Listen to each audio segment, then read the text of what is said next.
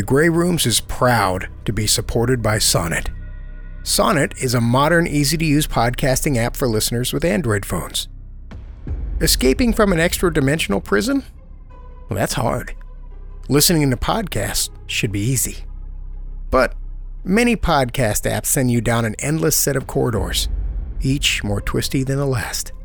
Sonnet's clean design and user-friendly interface makes it incredibly easy to discover new shows, listen to your favorites, and keep up to date with all of the latest episodes. And best of all, Sonnet is free. So click on the link in the description to return to the Grey Rooms through Sonnet, and hope, against hope, you do not end up in the Grey Rooms.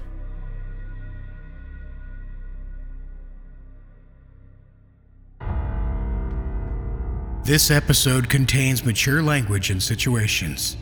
Listener discretion is advised. You wake, standing on the doorstep of a beautiful mansion. The front door stands open. You can hear voices, music, so many, many people. You step towards the door. You have to know what's inside. You're lost. You have no memory of how you got here. It doesn't matter. Because now, you belong to the Grey Rooms.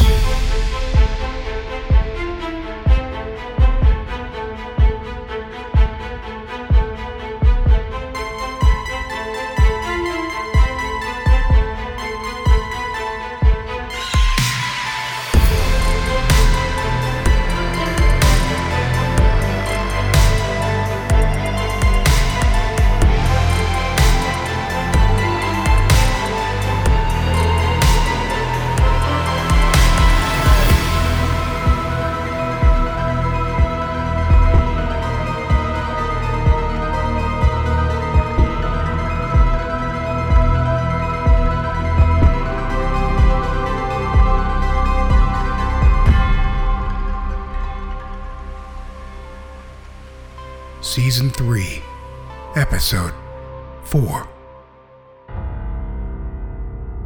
Hi, I'm Jason, the creator of the Grey Rooms. Good evening, listeners, and welcome to Season 3, Episode 4. Are you enjoying your stay at Ash Manor? I know we've enjoyed having you here with us as we navigate this new schedule and bring you something new and monstrous every week. We, of course, could not create this show without your support, and want to take the time to thank all of you and our wonderful patrons. If it wasn't for you, we wouldn't be able to continue to do what we love. Make extra squishy horror. That's the best part. Well, speaking of our patrons, one of the extra perks they'll get for supporting the show, outside of our undying gratitude and being listed at the end of the show, are a handful of extra terrifying bonus episodes. The first one of the season will be dropping into their feeds this Sunday. So if you are interested in joining them and would like to support the show, jump on over to patreon.com/The Grey Rooms today and find the tier that's right for you. But as for now, stay safe, listeners. The team and I have a few extra squishy episodes to work on. So settle in and enjoy the show.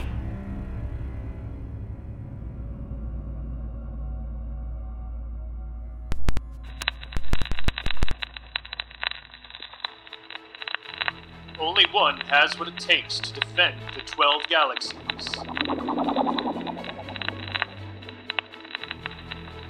Where other men would be afraid, he rises to the challenge.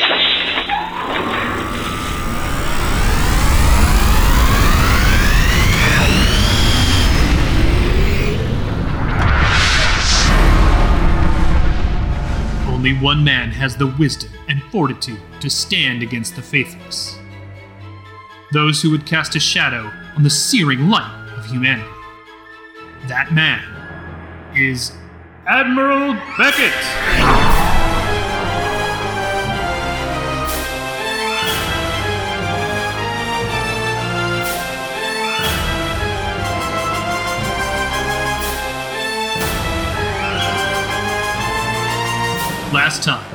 thrilling adventures of the one and only Admiral Beckett.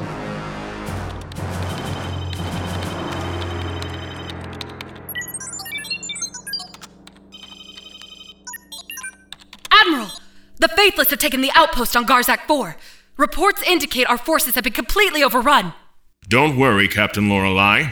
The safety of the 12 galaxies is in my hands. Send a message to the fleet stationed off the Kendari Nebula. Execute my secret order. Now! But, Admiral, there is no fleet stationed off the Kendari Nebula. Isn't there, Captain? Isn't there?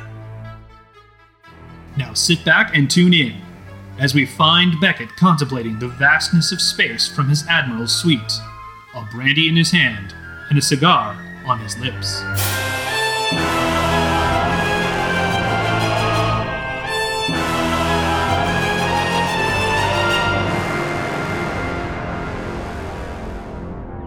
The Faithless cannot be allowed to hold Garzak. I hope the Kendari fleet follows through. Or Captain Ramos is going to owe me a drink at the Officers' Club. Come!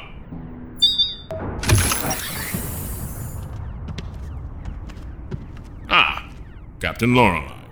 How goes the battle? We're holding this wing with the might of the Surian alone, sir. She's a mighty warship, but the bulk of their strength is directed elsewhere. Very good. I know you have your hands full, but are there any updates from the other theaters of war?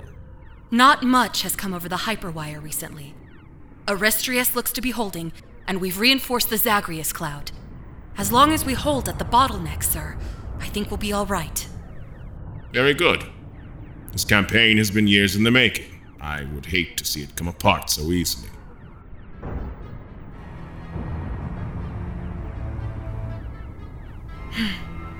It seems the battle progresses. We won't let you down, Admiral. May I return to my post? Of course. Dismissed. Oh, one more thing, sir. I think your son would like to speak with you. I saw him on my way in. Samuel, I assume. Loitering in the hall again? Yes, sir. Please send him in. Thank you, Captain. Sir.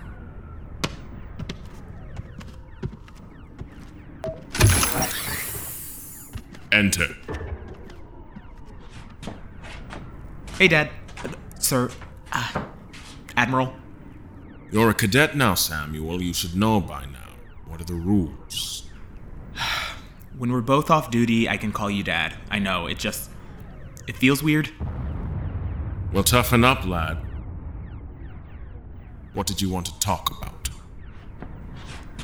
I was listening to the Hyper News earlier, and I don't understand. Didn't your fleet attack first? The report said that the fighting began in response to something that the Sovereign did. It's a complicated subject, son. I know some of the things I said last year might have confused you. But you're a young man. The news was right. The Sovereign was to blame. Removing him from power is the only choice we have. This whole war is, of course, just a response to their aggression. I know what I heard. You and Mom were sometimes shouting at each other about it. And those people coming to the house? This is a power grab, pure and simple. Isn't it? Mind your tone, boy. You have this wrong. Listen to your father. Now.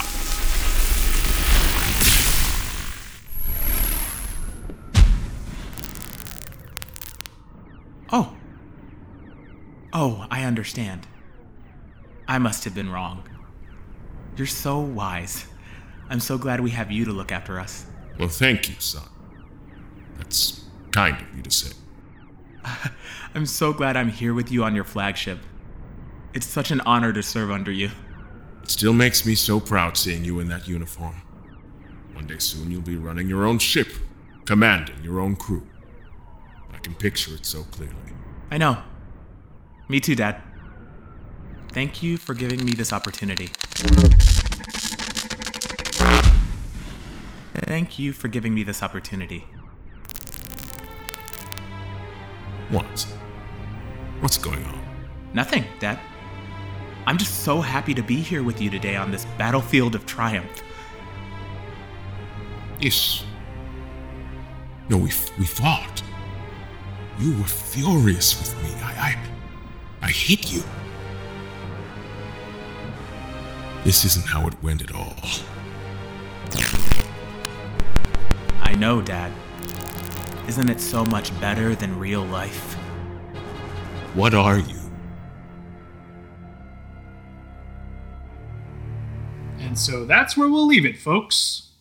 Wait, what? What's going on? Tune in again next time for the thrilling adventures of the one, the only, Admiral Beckett!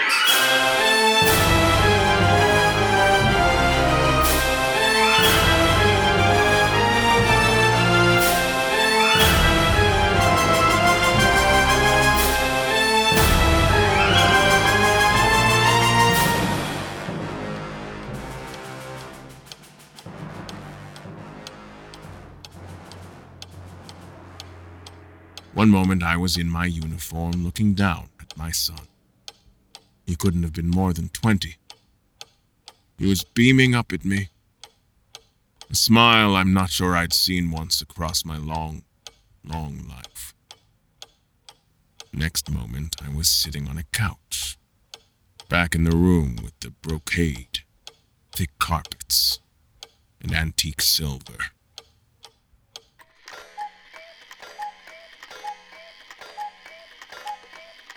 I'd learned from Alma that this place was called the Green Lounge. Another place I could return to with the help from the tether to the manor Bob had left in my head.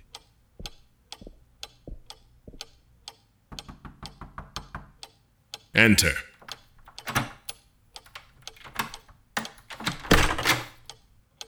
Here he is, Mum. Just like I said he'd be. Well done, Todd. They stood in the doorway peering in, Todd grinning like a loon. Alma had a pensive expression on her face. Everything all right, Mr. Beckett? You've been in here for some time. I couldn't imagine what she wanted me to say, so I just opted for the truth. Yes, I'm fine. I just got caught up in a memory, it seems. Sorry again about that, sir. I don't know how your room's got away from me. Miss Alma has the names and such, though.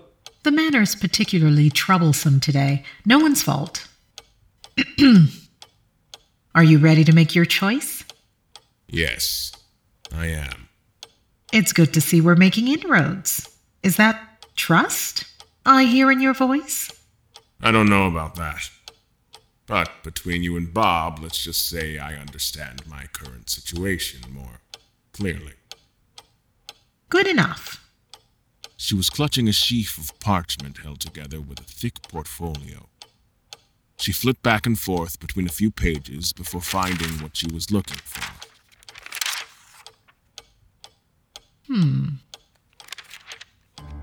A sad, quiet story about a woman in a city, or a sad, quiet story about a woman in a rural seaside village? Seems we have a theme today. The city. Ooh, why that one? If you don't mind my asking, sir. I don't know. The idea of staring out at the water, I suppose, sounds depressing. Cities are places of life, for living. That's why. And of course, for dying. Of course. Shall we, then? I made my way to the door. Alma and Todd stepped out of sight. At the hall, I turned and looked back. I could still smell the cigar smoke hanging in my quarters. I could still hear the tremor in my son's voice as he dared to stand up to me. Something told me those weren't just figments cooked up by the manor, presented strangely, so boisterously. But there was truth to them, beneath the fanfare. They'd drawn these moments out of me somehow, and were feeding them back to me, twisted and distorted. Even my past, my very nature was theirs to play with. Another mystery of the gray rooms. I started down the hall, and the pair followed me. Let's get this over with.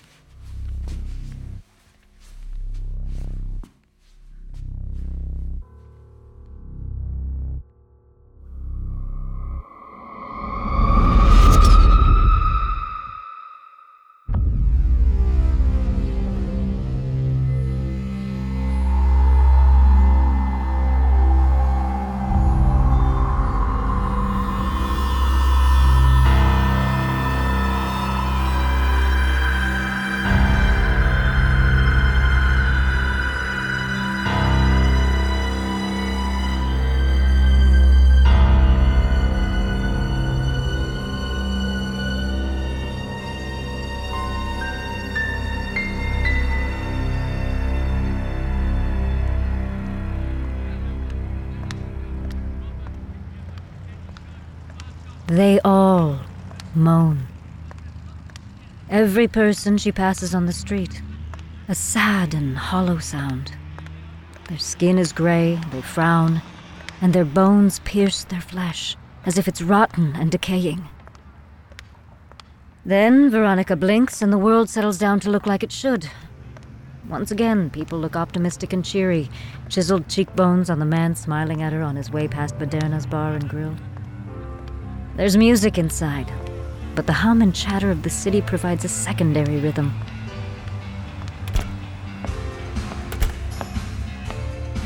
All the tables are full, but she's not there for dinner. She tells the maitre d' she's only here for the bar. He gives her a pitying look, which she ignores. The only reason she remembered it was her birthday a week ago was a congratulatory text or two. She'd almost forgotten. She didn't care about her birthday then, and she doesn't care what this guy in a tux thinks of her now. Standing at the bar, no one takes notice. The bartender's pointedly ignoring her as she scans the room, looking for the one that drew her here.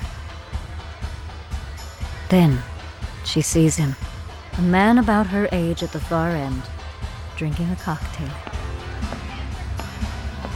She can feel his sorrow well before she stands at his side.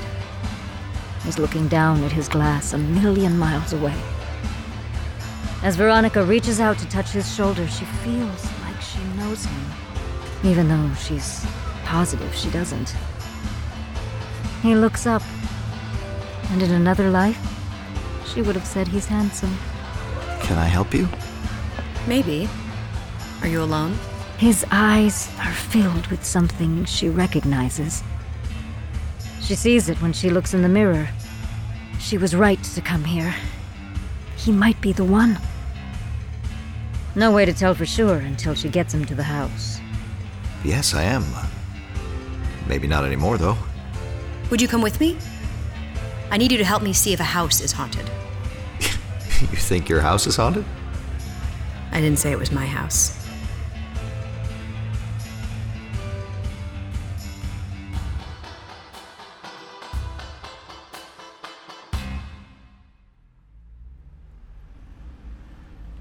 The car's roof is down, and the night air is cool. Veronica is driving Max out of the city and along the coast. He looks at her, thinking about why he agreed to leave Baderna's with her. He went out tonight with the hope that he'd meet a girl at the bar and go back to her place, but not like this. It was as much her tone of voice that made him agree as it was the curious nature of her request. Her voice made him think she had something real to show him. Max looks out at the water in the bay. Calm in the dark, but he heard talk of rip currents on the news. How much further is it? It's up the hill on the cliff. One of the houses that overlooks the city. One of the mansions? No, it's not that big. Her voice is different now. Devoid of something, but he's not sure what. So, are we talking ghosts? Nope, not exactly. She puts the pedal down as they ascend. The road hugging the contours of the hill. The scent of seawater is strong. Max hopes she's a good driver. Are you in a rush? No, She says this, but she doesn't slow down. Are you from the city, originally? I went to college here. I'm considering moving back home. No one who moves to the city leaves. It's a line that should be a joke, Max thinks. But there is no hint of humor in her voice. Oh, no? The city traps you. Once you're here forever. Pretty bleak, Max thinks. He also thinks he might be in the car with someone who is not all there. Not that he sees any easy way out of it now. What do you do? I'm a florist. I inherited the business from my mother. She retired? Died. Suicide. Mine too. He'd found the body. He tries not to think of it. It's terrible going through that. Yeah. But I don't know about whether I'll leave the city or not. I'm just getting by. Should probably go to grad school, you know? But the loans would be a lot of money. I'm trying to be economically responsible. You should pick a cheaper bar then. It's the first time since they've met he heard her crack a joke. Well, sure, but I go to Baderna's so I can meet the prettiest girls. His attempt at humor dies as soon as it's out of his mouth. There's a long silence. You're right, I should probably find a more affordable place to go. Do you like it here? With you? No, the city. You said you moved here for college. He thinks back to the long summer nights in the suburbs, 100 miles from here. He thinks of kissing girls at night on the bleachers, cheap beer beside them. There are things I miss. Veronica glances over at him before pulling her eyes back to the road. Wrong answer? I just tend to think we whitewash the past. Sure, but why would I want to focus on that? Well, don't you think in the long run there's something to the idea of facing the world as it is? That maybe we expend more energy by hiding from what's in front of us than we would if we just owned up to it? The road starts to flatten. They cruise by mansions, most with their lights off. They can see boats on the water bobbing in the surf. You might be right. How clearly do you think you see life? This is a deeper conversation than he signed up for. The least she could do was give him some pot first. I don't know. I don't know that anyone knows why. We're investigating a haunting. Yeah, so? Well, what is haunting if not seeing something most people don't see? There's another stretch of quiet. Max starts to think of excuses he could make. Get her to take him back to the city. That's been my whole life. Seeing things as they really are instead of how I want to see them. The first time it happened, I was so young, my mother couldn't explain to me what was happening. I forgave her for it, eventually.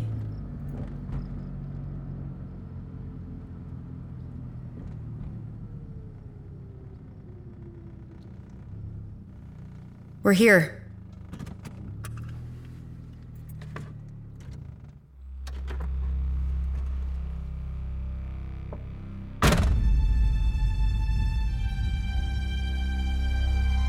The house is 1 floor, 5 rooms. All pretty typical, except for the room where mirrors cover the walls. This room has no name. It needs none. The house is nicely furnished, has a modern look, but nothing that stands out. The lamps are shiny, but not ornate. The couches are new, but with no sense of design. The kitchen's appliances are up to date, but none of them are out of the ordinary. The back of the house has a pair of sliding doors that lead to an in-ground pool. Behind the pool is a small white picket fence and a view of the city. That's how the house was described to Veronica a few months ago. That's not what she saw when she stepped inside.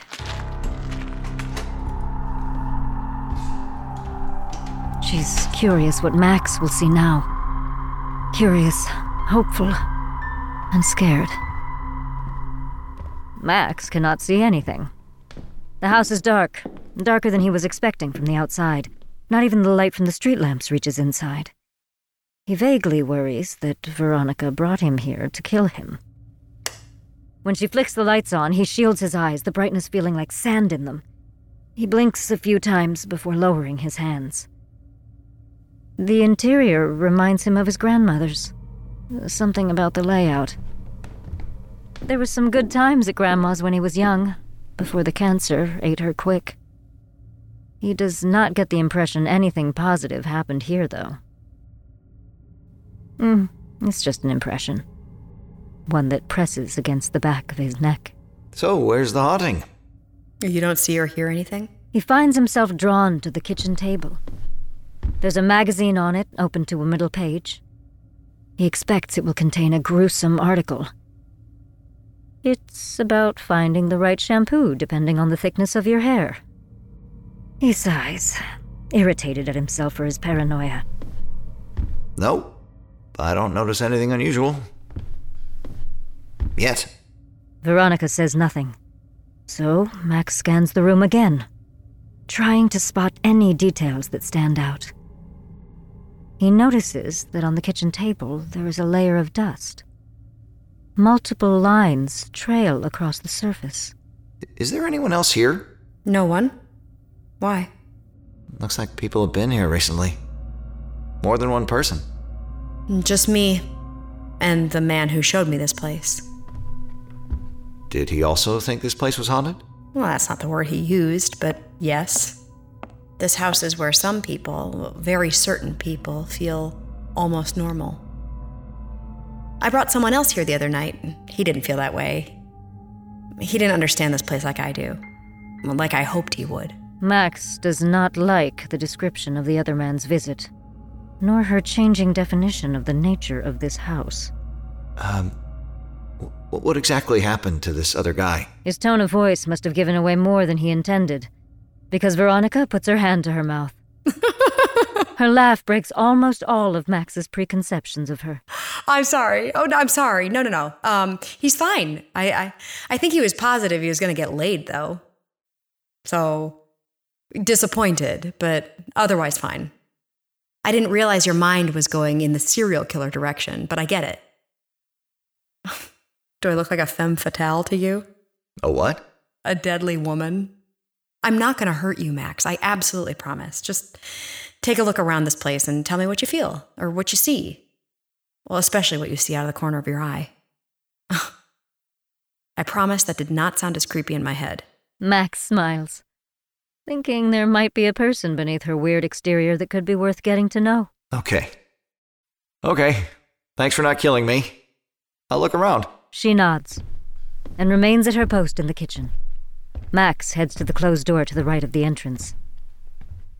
If there is anything weird going on here, it'll be behind the closed door. He's learned that from all those horror movies he watches late at night, when insomnia has gotten the best of him.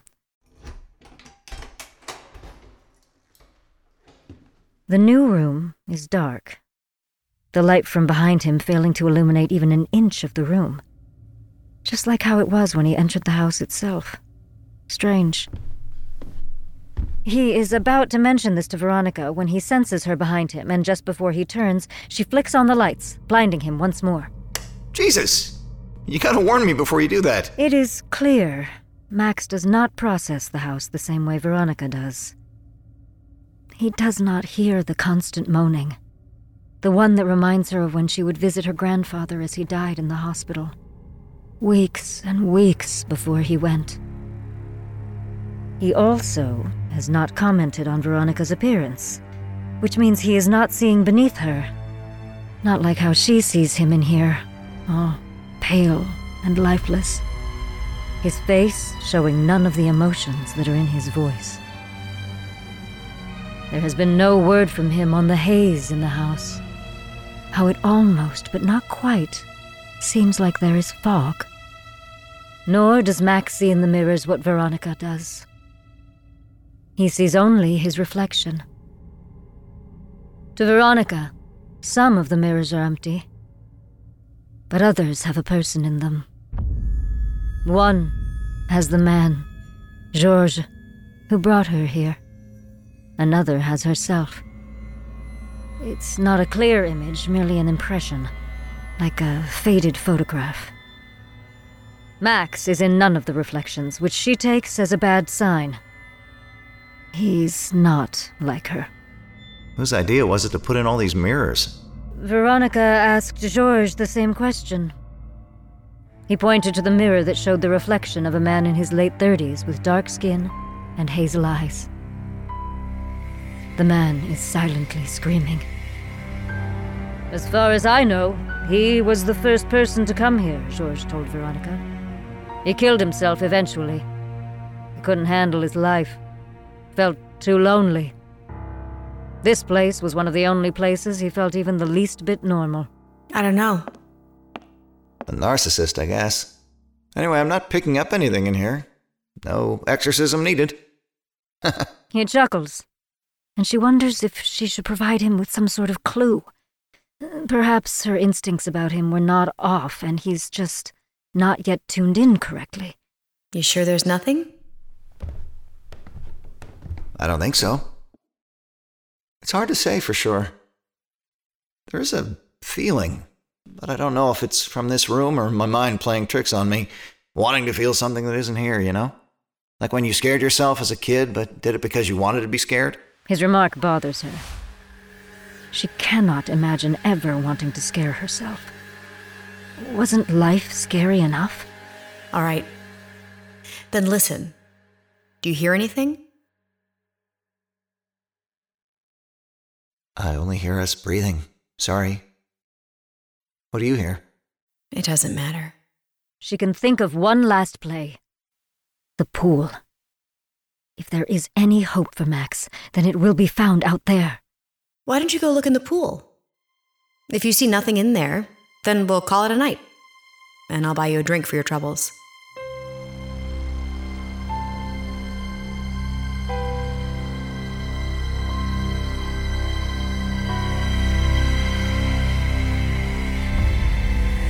Max opens the sliding door. It's cool outside. Cool enough that his skin turns to goosebumps. It's not yet autumn, but the air whispers about its coming. He looks around the yard, which is well kept. Who cuts the grass?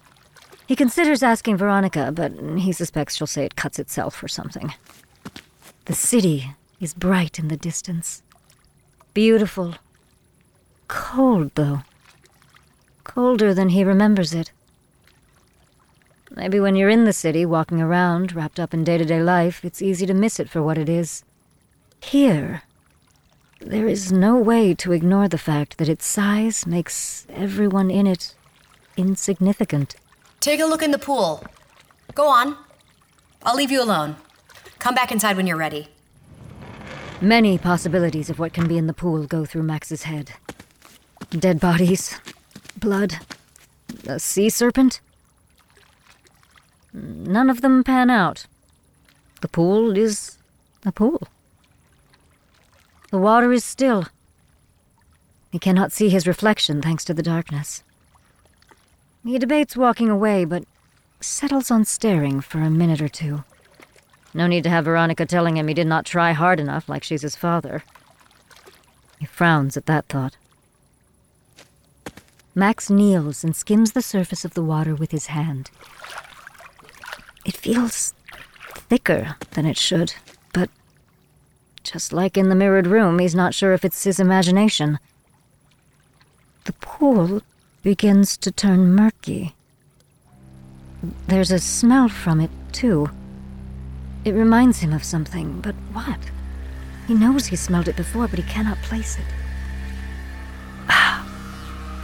Yes.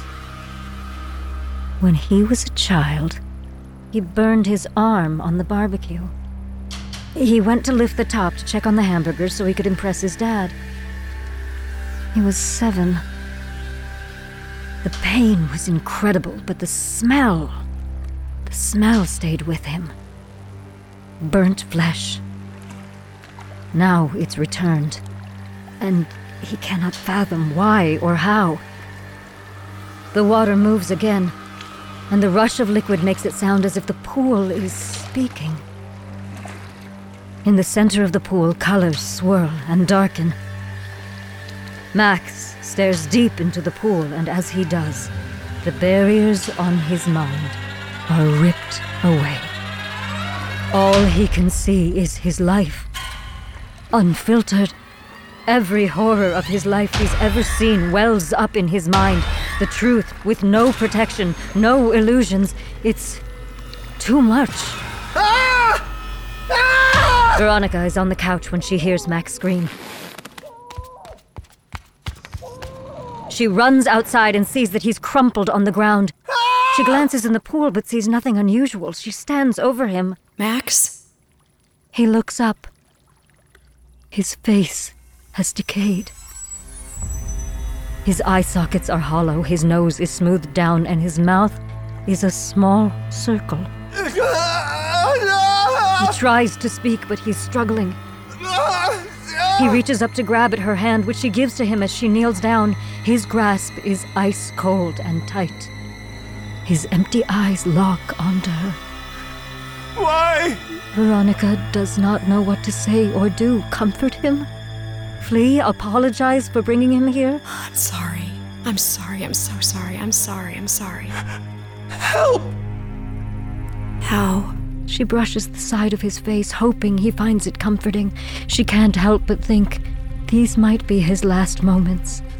You can't. I need you to, but you can't. He begins to shake. His grip tightens as his body writhes in agony. It's too much! I see too much! Lying there on the ground, Max explodes into 1,000 droplets of water. They spread over the yard, some of them spraying across Veronica's face as she falls to the deck. The water on her face begins to pull away, halting in midair. The rest of the water that was once Max rises from the ground, shoots across the yard. Spinning, shimmering in the dim light, the droplets coalesce together in midair into a figure.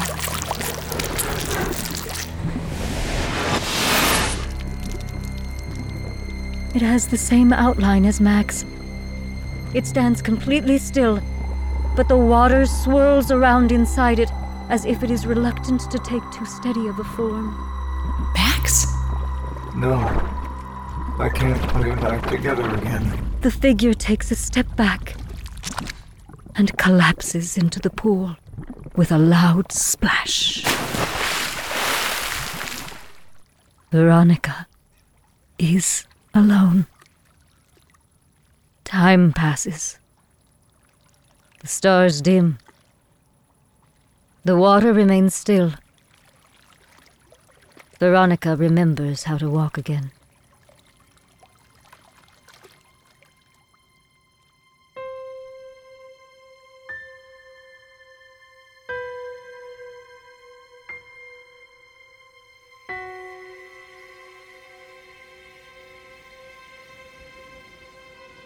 Veronica is a few blocks away from the house, on a cliff overlooking the ocean, as the sun begins to slowly rise above the horizon. There are a couple of sailboats in the distance. Even this early, the air is muggy. Feels like it will be a lot hotter than yesterday. She'll never bring anyone back to the house. She's cursed enough that the house was a relief, a sign that she is not too much of a freak. That wasn't true for Max. Max was in between.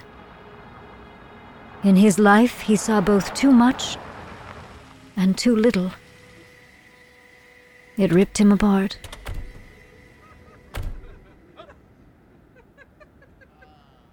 A couple walks up beside her. Both the boy and the girl are wasted. They can barely be out of high school. The girl looks at Veronica. Her eyes are cloudy with drink, her cheeks flushed. Her hair, a mix of brown and blonde, is tangled and knotted. Hey, we've been out all night. Worth it for this. The girl points. Out at the sunrise and the horizon and the boats and the waves and the city. Veronica takes it all in and blinks. She sees it all. I'm glad you think so.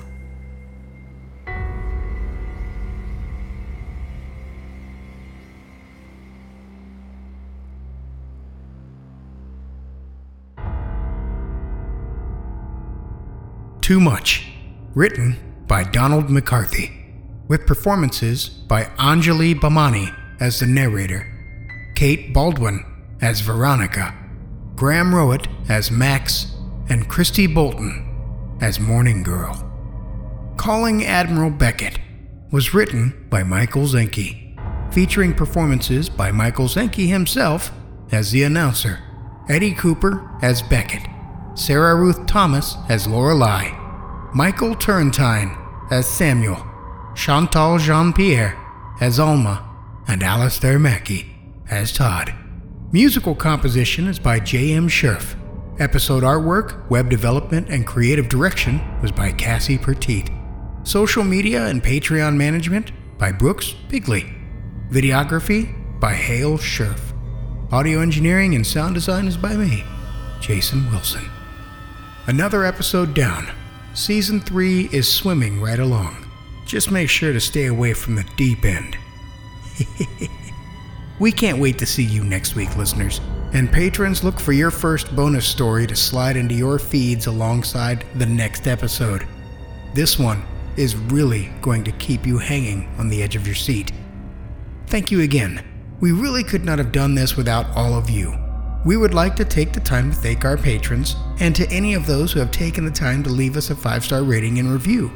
Those reviews keep us at the top of the charts and make it easier for more tortured souls to find this very show. Patrons like Amy Nicolai, Arthur Unk, Diver Ellie Dowell, Emily Cullen, Haley's Vomit, Jackalbot Snows, Jason Porras, Jessica Finch, Kelly Bear, Laura Lupinetti, Lynn Browning, Lizzie B., Megan Pruitt, Michael Velez, Mike Devine, Mycophilic BG, Paige H 3.14, Patrick Stewart, Sean Geary, Spirit Live, Stacy Thewis, Talicia Gallman, The Original Nick Show, and Teresa Tabor.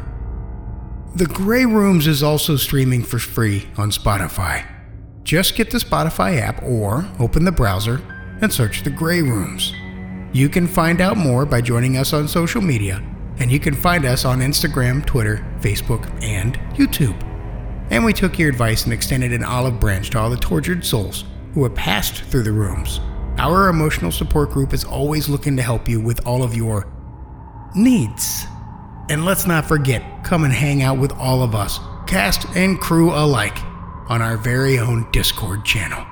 Again, 100% completely and totally in love with all of you. Thank you for these wonderful few weeks we've had for the start of our new season, and thank you ever so much for your support. So till next time, we'll see you next week.